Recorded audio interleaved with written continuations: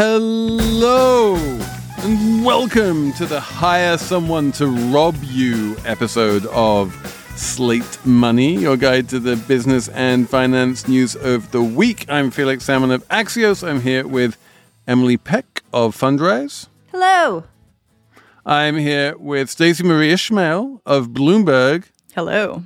And guys, we have an incredibly special guest this week, Teresa Giarducci. Welcome.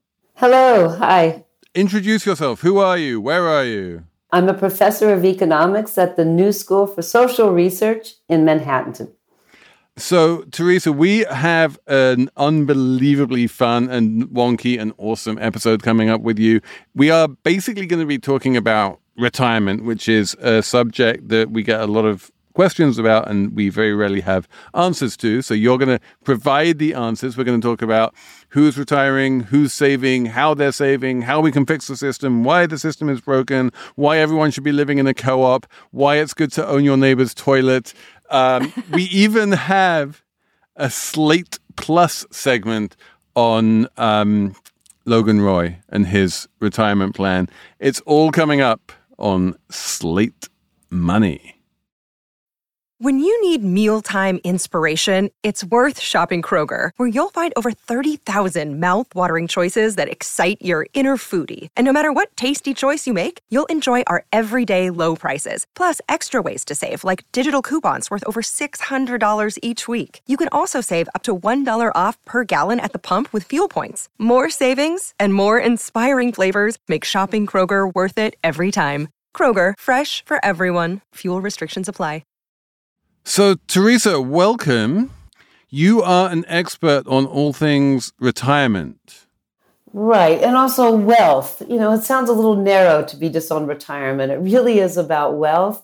And when you talk about wealth that workers have, it's really about worker power. I just get at that through retirement. So basically, if I'm working and I'm building up my wealth, that means I'm getting more powerful. And if my wealth is going down, that means I'm becoming less powerful. A lot like that. Now, you may not be powerful. Well, you're probably powerful in a lot of places at home, but mainly at your workplace. And that's the whole point. I mean, if workers have wealth or security, because a lot of people just want insurance, not wealth, and the way in America that we backstop the risk that we will get tossed out in the labor force or will live too long, is with wealth, but in most other nations, it's with just social insurance. But if you have that, the wealth or the insurance, not only do you have a dignified way to think about your life, like I work really hard now and then I'm going to have the reward at the end of my life to control the pace and content of my time, but you also have some ability towards, you know, in your late 50s or your late 60s to kind of shape the kind of work you want. You can tell the employer, you know, that this is what I want, because if you're tossed out, it doesn't matter as much. And if you're not in that situation, you have a whole precariat of older workers. And in most nations, that group is getting larger, like tens of millions of them. Then you have employers have a group of workers on their hands that really are more malleable. So retirement wealth, you know, is a personal finance issue, but it's also a real big macro issue. And then the big macro thing that has happened over the past year or two is we've had this great resignation, the great retirement. We've had a whole bunch of older workers leave the workforce and not come back. We've had every survey of consumer finances from the Fed and everyone else has been showing that people are richer than they've ever been, especially poor people are richer than they've ever been. Is this like the silver lining of the pandemic? It just made everyone richer? It's a good thing? No, you know what? No, it really depends upon who you are. I call it just the tale of two retirements, you know, the tale of two big resignations, the tale of two, you know, wealth buckets. So people who are older, like in their 65 to 70, those Americans are retiring in all the true sense of the word. It sounds like they're making the decision, and they're probably making the decision. We've asked them, but we also can see how the buildup of their wealth, they're doing it voluntarily.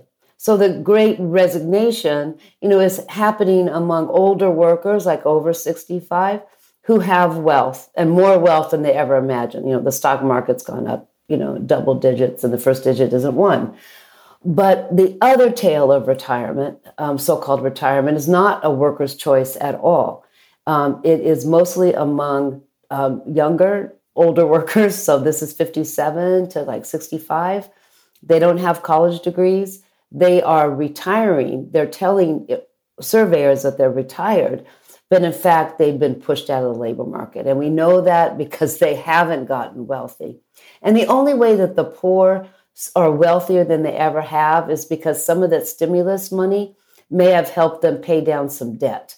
But in terms of any kind of wealth, as a backstop for any of their life choices or for these big disruptions, it's mainly because they've paid down some debt. Could I ask you, going back to what you said before about the U.S. not really having social insurance? I mean, we do have Social Security for when you retire. Is that just so insufficient that so is not? No, we do have social insurance in Social Security and Medicare, and it's wonderful, and I celebrate it. Rah rah, I'll do it right here. But in terms of the rest of the nation, it provides the least in terms of replacement rate. So a middle class worker under Social Security would only get about 35% of their pre-retirement earnings. In other countries, what comes from social insurance is much larger.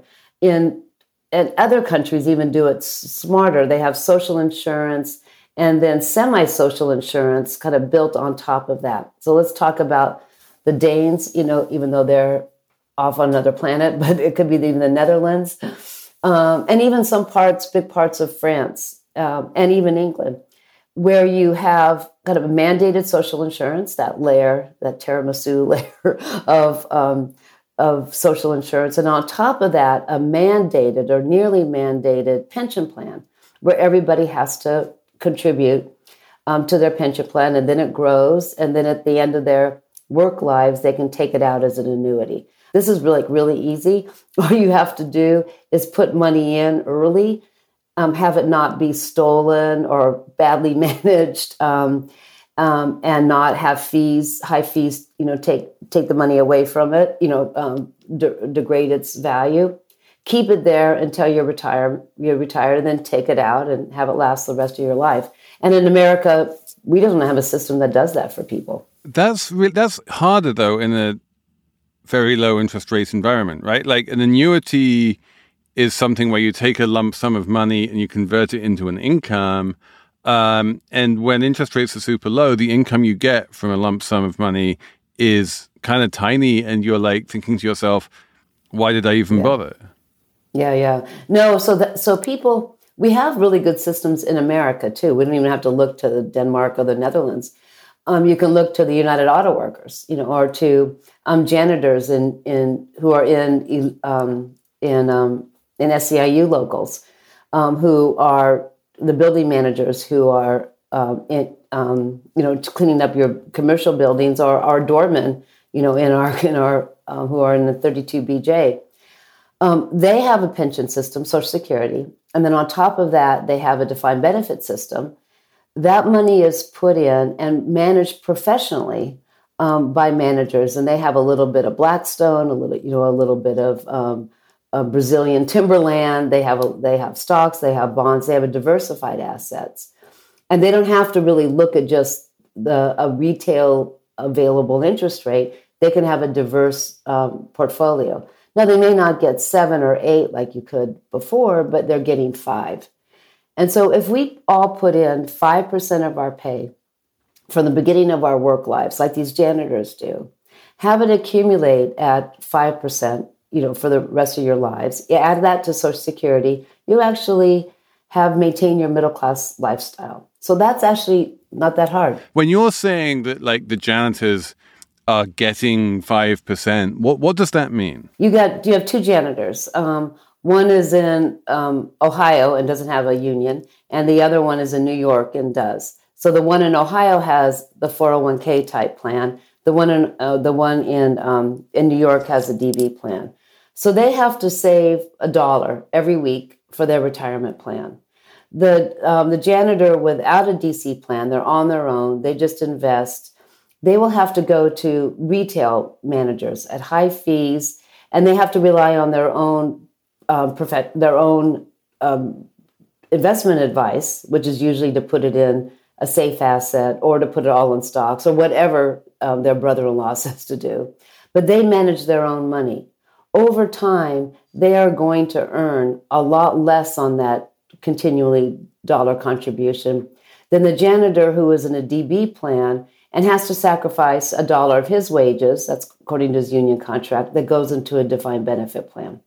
So their whole work life, let's say 35 years, the one who is on their own and contributing to a 401k got a much lower rate of return than the janitor in a DB plan. So then the game ends and they both retire. The janitor who was always in a 401k plan has a much smaller accrual than the janitor in the DB plan. But they both have a lump sum. They all had lump sum, but the one that had it in a DB plan has much higher. Okay, so that's the bit which I didn't understand. I didn't realize that you had defined benefit plans that paid out a defined benefit that was some lump sum rather than a defined benefit that was some ongoing income. I'm just a little confused because, and maybe this is because I've conflated defined benefit plans with pensions, which I thought basically guaranteed a retiree a fixed income until he or she died. Yeah, which sounds right. Like different right. from what you were describing, which sounds like you just draw down from a lump sum. So the DB plan does give you an annuity for life. A DC plan could also give you an annuity for life. So what's crucial is like how much money do you have to convert into an annuity? A DB plan does it automatically, but it has a lot more money to do it with for lots of reasons that Felix was just saying. But the DC plan just has less money. That's the simplest thing. That if you have $1 that you're saving, you'd much rather do it in a diverse plan with long-term, short-term assets, with a manager who could bargain down the fees, and has a much longer time horizon. But Teresa, why do you even care? If you're in a DB plan and you are getting guaranteed a certain salary for life, why do you care what the returns were in the pension plan when you're going to be getting that salary no matter what the returns were? Yeah. Because in the end, the employer reduces the wages according to how much money they have to put into the pension plan. So you're the United Auto Workers, you're bargaining for the United Auto Workers. The auto workers want $100, per month extra. The employer says, okay, how much is that going to cost me? If the pension plan is really well managed, like they are, then they don't have to take so much out of the workers' wages. If the pension plan was not well managed, then they would have to actually contribute a lot from the workers' wages. So essentially, the incidence is on the worker. The worker has to pay no matter what. So you care a lot, and you can see lots of unions wanting to have a say in the way their pension plans are managed, really fuss about the private equity managers that might be in it that don't really yield anything. They've pushed for legislation, so there's no conflict of interest. So you care a lot, what your rate of return is, even if it's an indirect benefit. If you're represented by a union, it's that what the pension plan earns will redound back to you in higher wages. I feel like as a person who started and for years and years didn't have access to a 401k, for example, or to, when the brief window that I worked in the UK, I joined right when they were like, nope, no more pensions for anyone. What is the kind of percentage of American workers or workers in the US who even have access to these kinds of options? Half of workers right now have access to a pension plan at work. So in Denmark and almost every other country, you are automatically put into, you're not nudged, you're shoved, into a pension plan that earns a pretty good high rate of return. You can't take it out to remodel your kitchen. You can't take it out, for the kind of emergencies that happen. You have to keep it in, just like we have to keep our Social Security in. And at the end of their working lives, they have enough money to replace what they had earned. The Americans are the only ones that are asked to save for the long term in short-term instruments. It's totally mismatched and really the unintended consequences of an unthought out system. It makes no financial sense at all. So our system does not let ordinary people invest in the things that union workers have or wealthy people have. A well-balanced, diversified portfolio.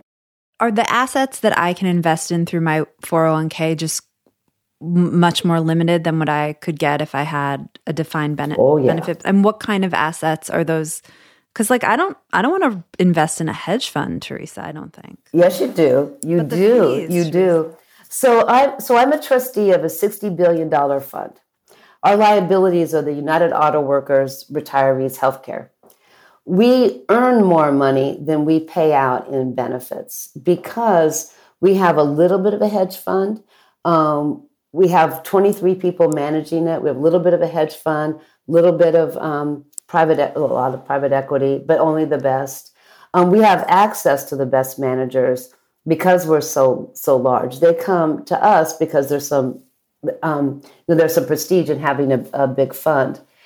So big, well-managed funds that are diversified have much better returns and lower fees. But you, Emily, and me on our own do not want to own a hedge fund because you won't get the good ones. We are left with the bottom feeders, we retailers.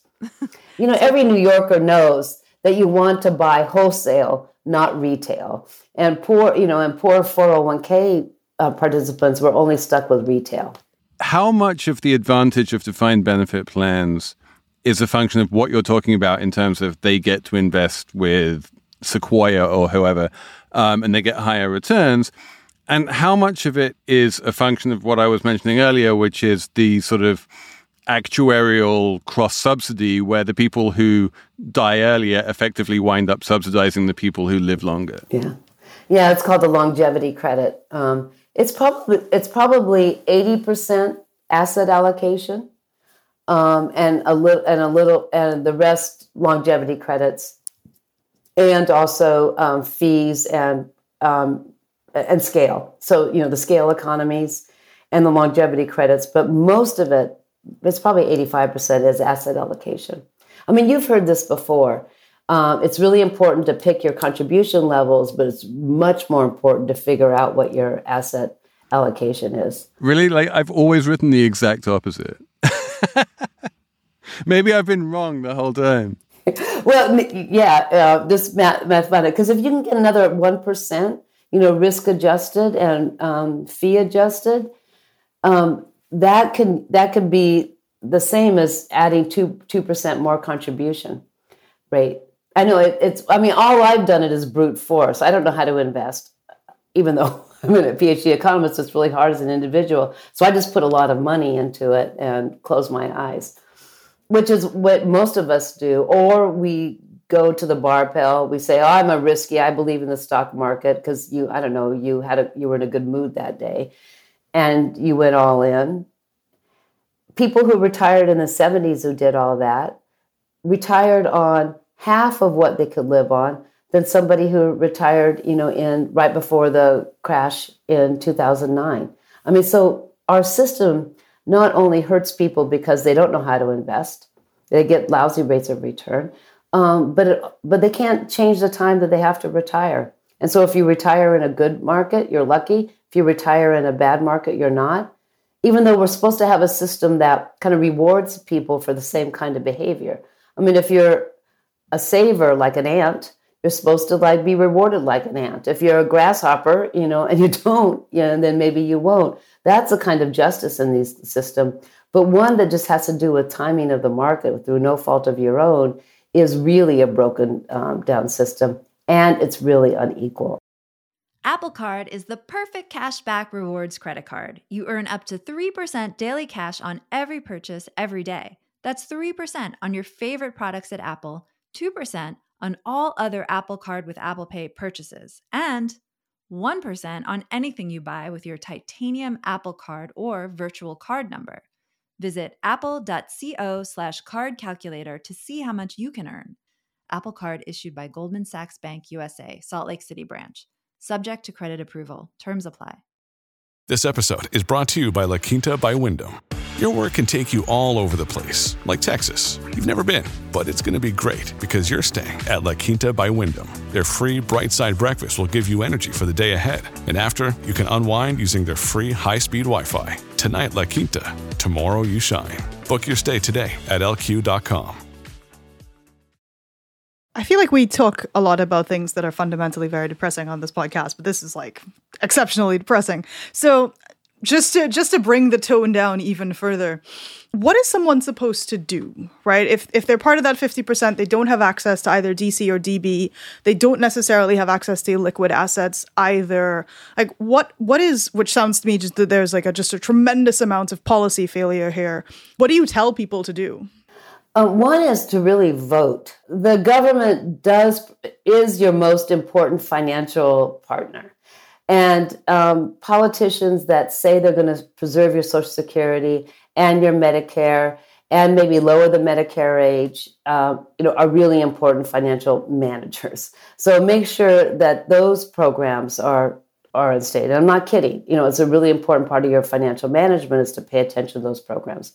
But second, if you are a gig worker or an intermittent worker and you don't have access to those workplace plans, then an individual retirement account with Vanguard, and I'll tell you why Vanguard, is your next best option. And you want to save, depending upon your age, 5 to 10%.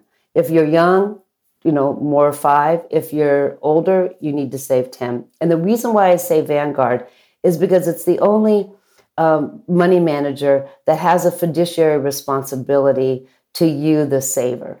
Nobody else does. And it's because of their ownership structure that every account manager is an owner. So corporate has a responsibility to you as a shareholder, and that's a fiduciary responsibility.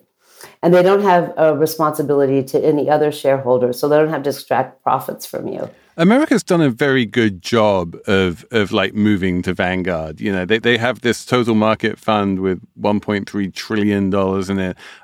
Like the passive investment gospel. I feel like I've been writing about this quite a bit, but we Gen Xers have completely bought into this, right? We like the people of like Emily and my generation who have been understanding why low fees are good and all of this kind of thing. I think that's actually one of the reasons why Emily and I are probably a little bit reluctant to buy into your tale of like, oh yeah, you should put more money into 2 and 20 private illiquids. I was really because surprised by 2 that. and 20, that's like crazy. Like, no, we want Vanguard with 4 basis points.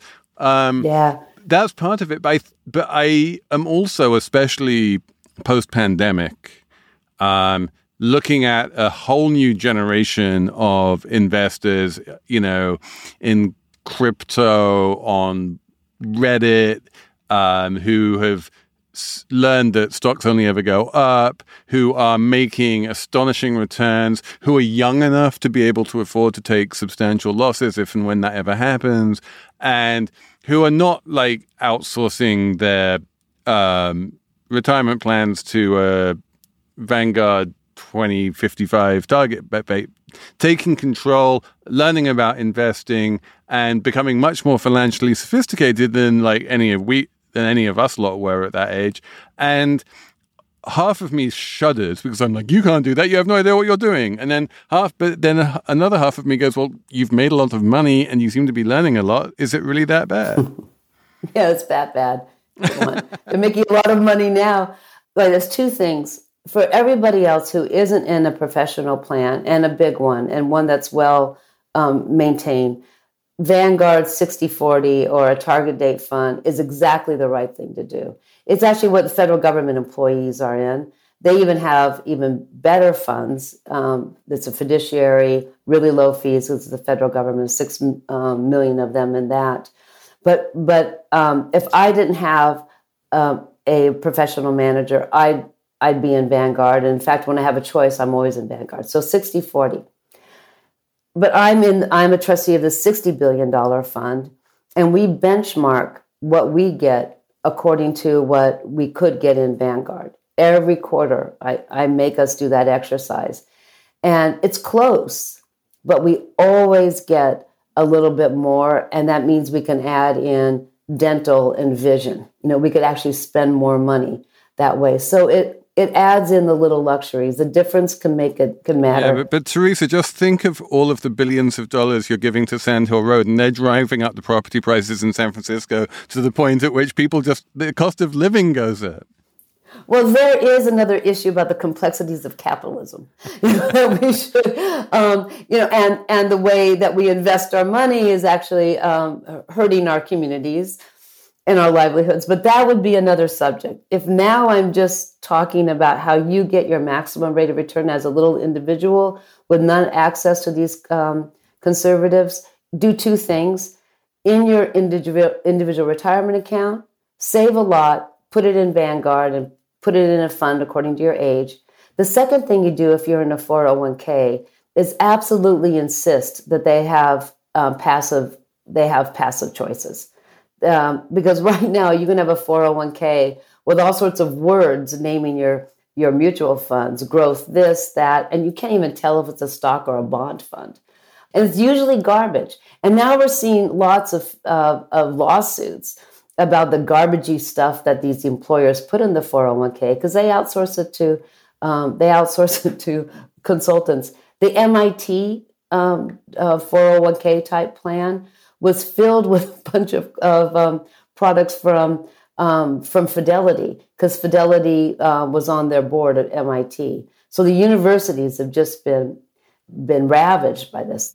I'm fascinated by this whole syndrome of 401k plans being chosen by some random person in HR who was never really qualified to pick a 401k plan on the basis of basically the sales technique of these large companies and the ones with the most persuasive sales techniques, and also I think the ones with the most recognizable brand names are the ones that wind up tending to get chosen.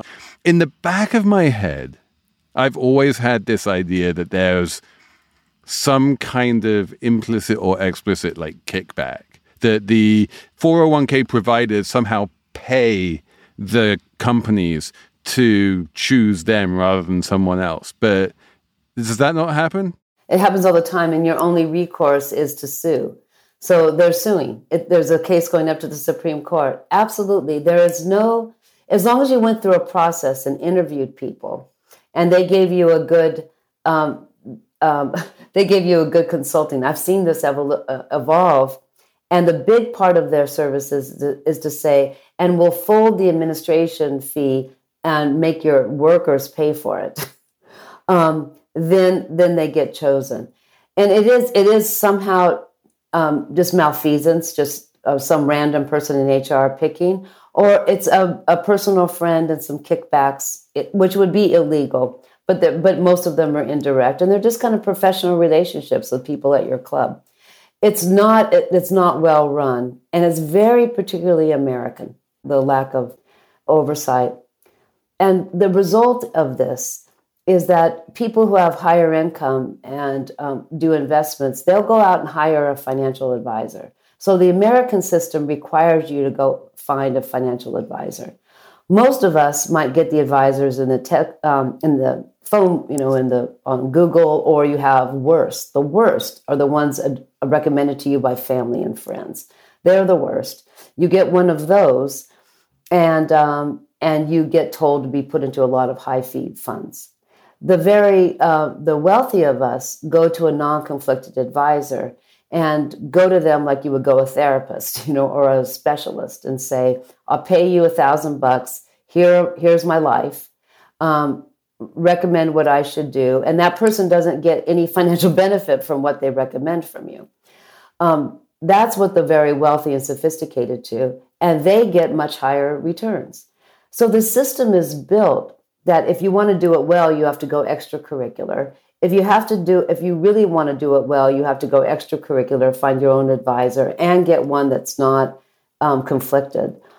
And they really only exist in concentrated areas. So if you're in the suburbs or in a rural area, you don't even have a chance to win at this.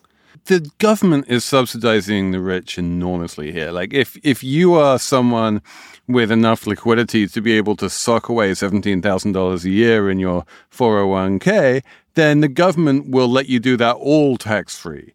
But if you are a normal person who does not have $17,000 a year to sock away into a 401k, then all of those tax benefits just go to the rich and you wind up with a much smaller or possibly zero tax benefit. And it always astonishes me when I see the numbers of like the tax expenditure, it's called, of the 401k program, just how much money the government spends on the 401k program and the way that money is skewed overwhelmingly to the top quintile of the population. So we know that the rich get tax breaks on all sorts of things that nobody else does, like the mortgage interest deduction, short-term capital or long-term capital gains tax. We all know that the rich do better, but the retirement benefit is the most unfair. 70% of that total $250 billion goes to the top 20%. And these, we know behaviorally as economists, that these are people that would save anyway for retirement. Yeah, they don't need it. They don't need it to save. They don't need to meet the public interest that we want. They also have enough.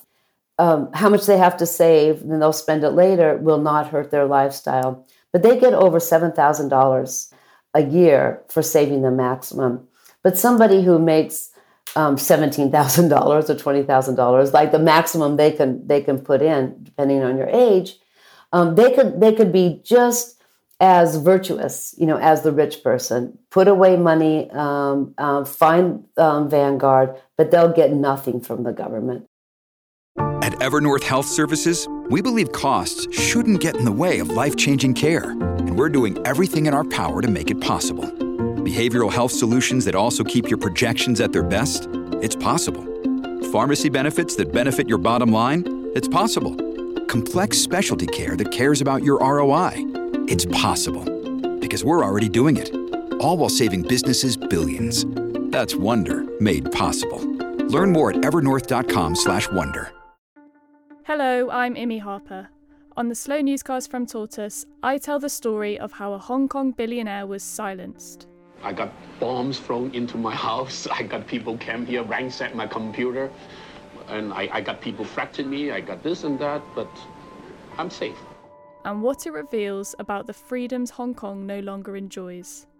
Listen to Hong Kong's rebel billionaire on the Slow Newscast, wherever you get your podcasts.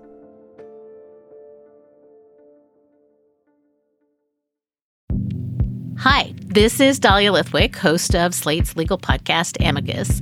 If you're listening to this show, you might be interested in Amicus's live show that we're hosting in Washington, D.C.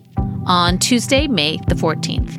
My colleague, Mark Joseph Stern, and I will be talking to some amazing guests, including Sherrilyn Ifill and a sitting state Supreme Court justice, all about how originalism, a relatively recently invented way of interpreting the Constitution, has taken over the Supreme Court and radically reshaped the law. It's been doctrinal rocket fuel for the conservative legal movement and facilitated the rolling back of abortion rights, the expansion of gun rights, and the obliteration of the separation of church and state. And as another wildly consequential Supreme Court term careers to its end, the court's originalists are on a tear. But there's something you can do about it, and we hope you'll join us in D.C. on May 14th to explore the possible pathways out of the current situation. Go to slate.com/Amicus Live for tickets. I want to talk more about gender as an explanatory variable, right? Because is it indeed true that women who live longer but also make less money and are in a lot of cases disadvantaged by the tax code are up against an even worse set of conditions, even though, according to the behavioral studies, they are more likely to make so-called good investments and savings decisions? They're also disadvantaged because they have kids and husbands. Those husbands. Both both really hurt accumulation. I was working with an anthropologist, and we did focus groups with low-income women, asking about their retirement and asking about their financial security and their financial future. And we really we did this in a very positive way, but they really wanted more Social Security. And the reason is because their husbands and kids couldn't get it. And so what happens, this goes back to bargaining power, you have a couple retiring in their early 60s, and you have a difference of opinion about how fast the money should be spent. So there is some evidence that the one who will not live as long wants to live it up, go on trips, and it could not, and it's not always conflictual. It's a joyful idea, that we could do all these things together, but it doesn't take into account what the wife will need at 80. So a woman's subordinate bargaining power and her assignment of carrying her children and her husband puts her at a disadvantage for wealth accumulating and making it last.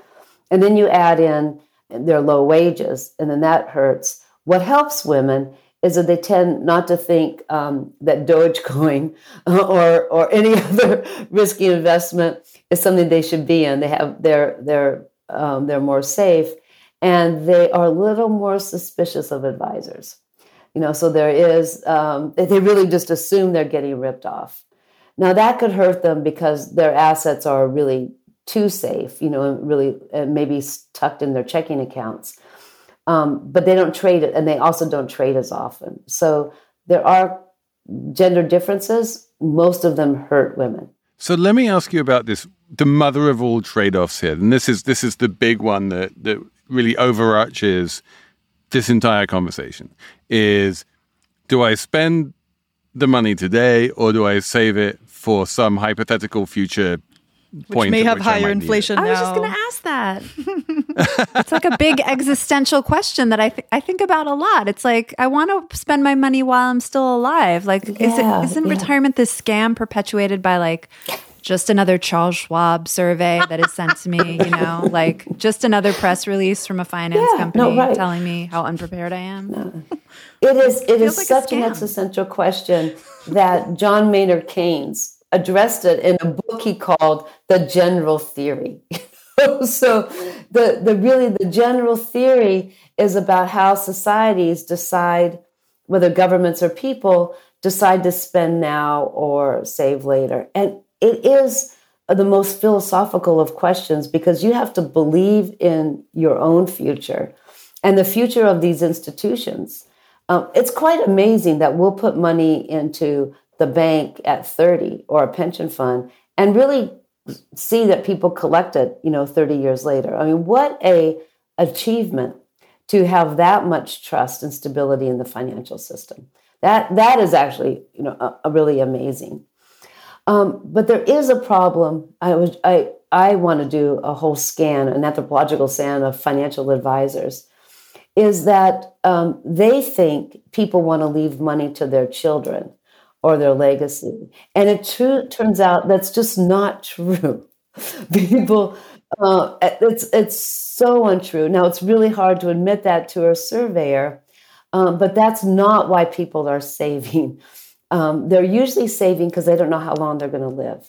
And it's like not having health insurance means that we all put $25,000 or $250,000 in a shoebox just in case we need a kidney transplant. I mean, that's really crazy. So what if we had longevity insurance, where you could put a little extra in and you would get more Social Security as you grow older and you need more money, or you would have a higher Social Security if you live past 85, people would do that in New York Minute and wouldn't put it in a shoebox or hoard it. Most bequests are accidental. And that's actually sad. Yeah, market failure. And it's what you fear. And it's also means that we have a totally inefficient retirement system. Most inheritance that people get, and most people don't get anything, and the average inheritance is $50,000, is an accident. Your mother left you a house that was worth $500,000, and if she only knew, she would have spent that. She would have spent it, and not on you. She would have had a lot more fun. So that's my question. Let's say, Teresa, and this is, we can ask this question in a bunch of different ways, but let's ask it from the point of view of someone who's 65, maybe 70 years old, who's just retired, who has $4 million, and they're like, I want to die with nothing. Yeah. My email is Slate Money. How much is too much? Like, I don't want to. I don't want to die. I don't want to reach nothing before I die, because then I'll be left with nothing and I'll be broke, and I don't want that. But like, there has always been this sort of actuarial rule of thumb that you should spend down about 4% a year, and that actual actuarial rule of thumb predates this like new secular low interest environment. And I've seen people say that should not be 4% anymore. It should be more like 2.5%. How much of that money can I spend if I have no desire to pass anything on to my kids? Yeah. So I've written about this. Everybody's written about it, and it ranges from 2.5 to 3.18. It's lower. The point is, it's lower than 4%. So that's a good problem. You just have to decide whether it's 2.5, and if you take out less, then the chances that you'll leave something behind that you don't want to goes up, and if you spend a little bit more, the chances are that you're going to run out of money goes up. So you just have to titrate it, but the number, you should not anchor it at 4. Anchor it at 3, and you'll be about right. But the big problem is like your house. We have this weird system where people are asked to buy their house. In Germany, only half the people, they live in nice houses, own their house. Most of it is regulated rent control. And the builders, build it with that intent that they're going to regulate it. In New York City, most people, middle-class people, live in rent. So in America, buying your house is really pretty peculiar. And it doesn't really match an aging society. One of our biggest problems is that we have big mismatch between the kinds of housing that we have and the kinds of households we have. So if you go to Kansas City and you go to the suburbs, you have a lot of old ladies rattling around a 3-bedroom, 2-bath ranch that they have no reason to have. It might be left over when she dies, and it's extra hundreds of thousands of dollars she could have spent. So we have an inefficient system, not only because of retail, mutual funds available to the likes of us, and the wholesale, well-managed funds available to the likes of the rich, but we also have a wealth accumulation process that relies way too much on the house. So if you want to not, if you don't have anybody you want to leave money to, maybe you've given enough money to your kids during their whole life, and having a bequest is not a goal, then you also have to do something about your house. But right now, something called a reverse mortgage is not a very bad news. Yeah, exactly. It's not a good product. Are they bad? I thought the reverse mortgage is the solution to this problem. Well, how is it not a solution to this problem? No, always bad. If you look at consumers' reports, they will tell you that probably selling your house and going someplace else would be more efficient, because and then just taking the money. Yeah, but that involves like going through all the shit in the garage, and like, who has time for that? Yeah, exactly. That could be worth hundreds of thousands. I really think most people are left with the crap from their parents and the money that goes along with it, just because no one wants to go through the stuff in the garage.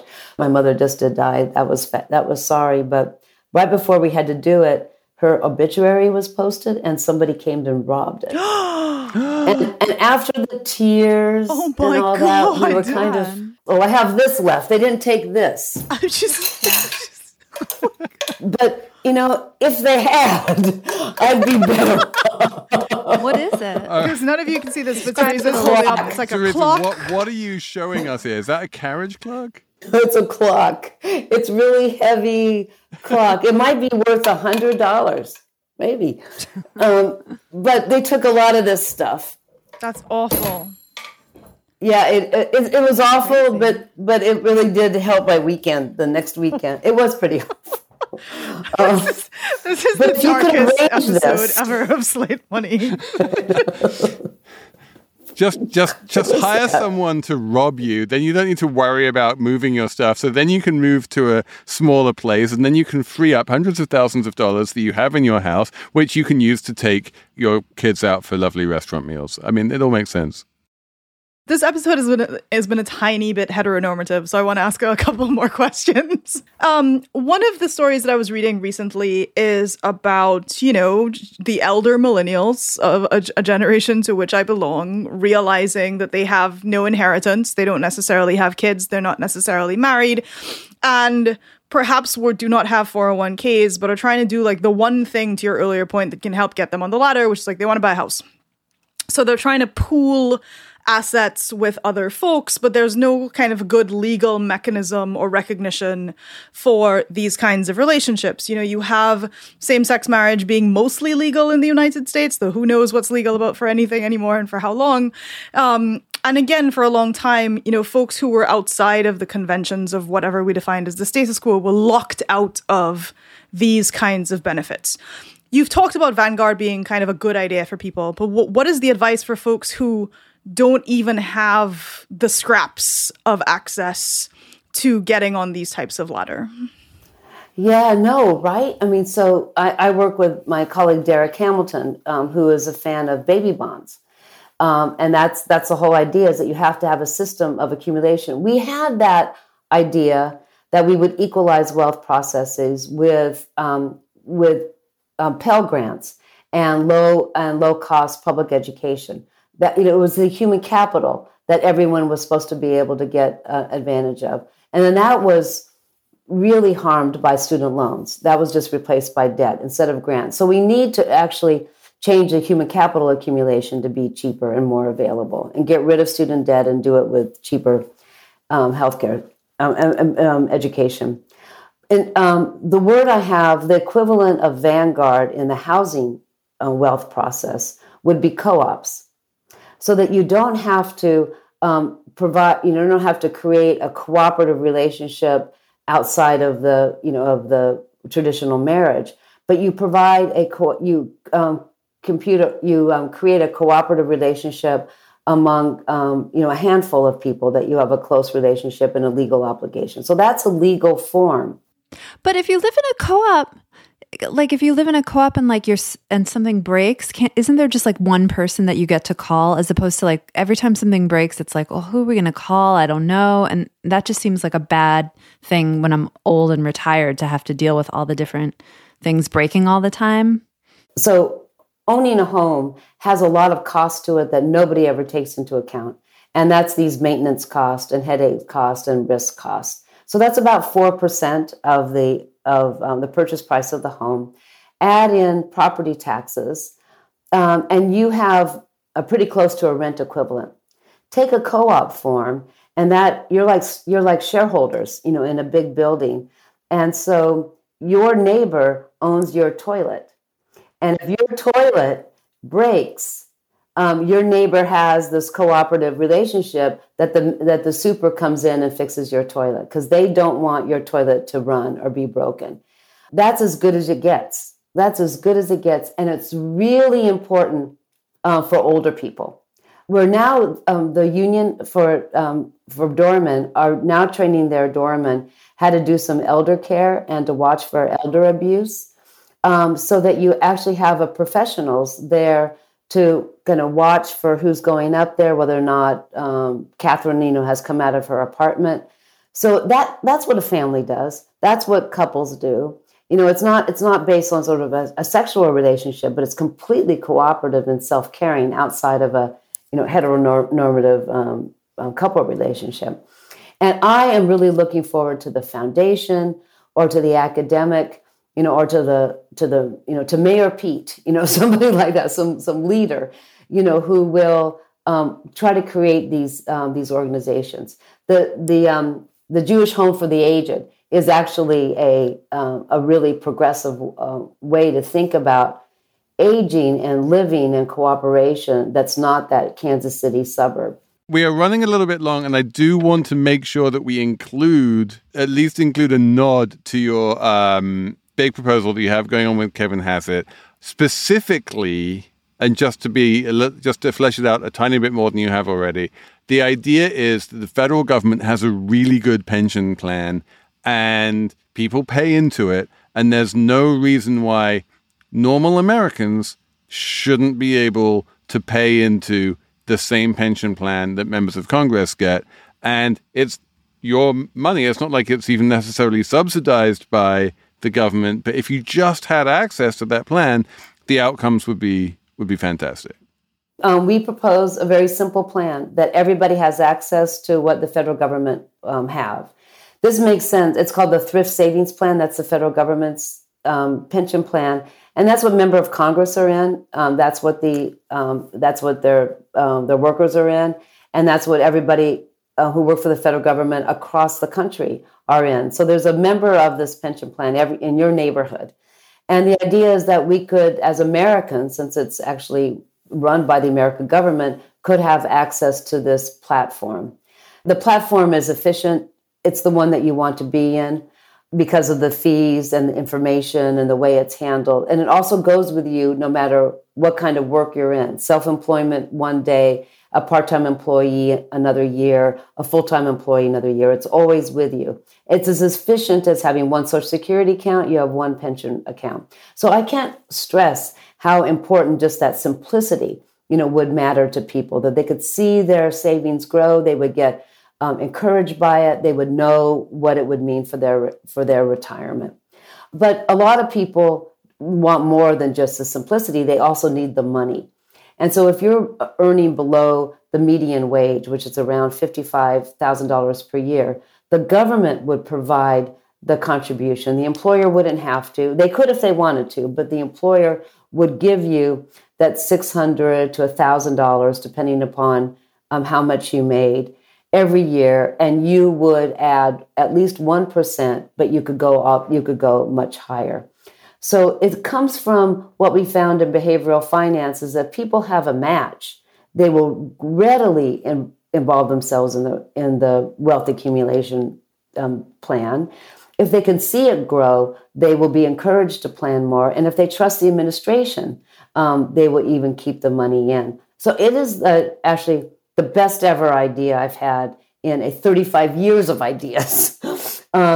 That we just, it's like Medicare for all. We've all heard of this idea that you have a Medicare. This would be just a thrift savings plan for all. It's already there, and it can take in the 63 million or even more Americans that don't have anything now.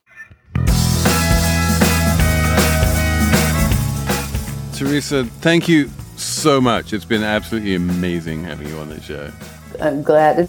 And thanks for listening. Thanks to Shana Roth for producing. And we will be back next week with another Slate Money.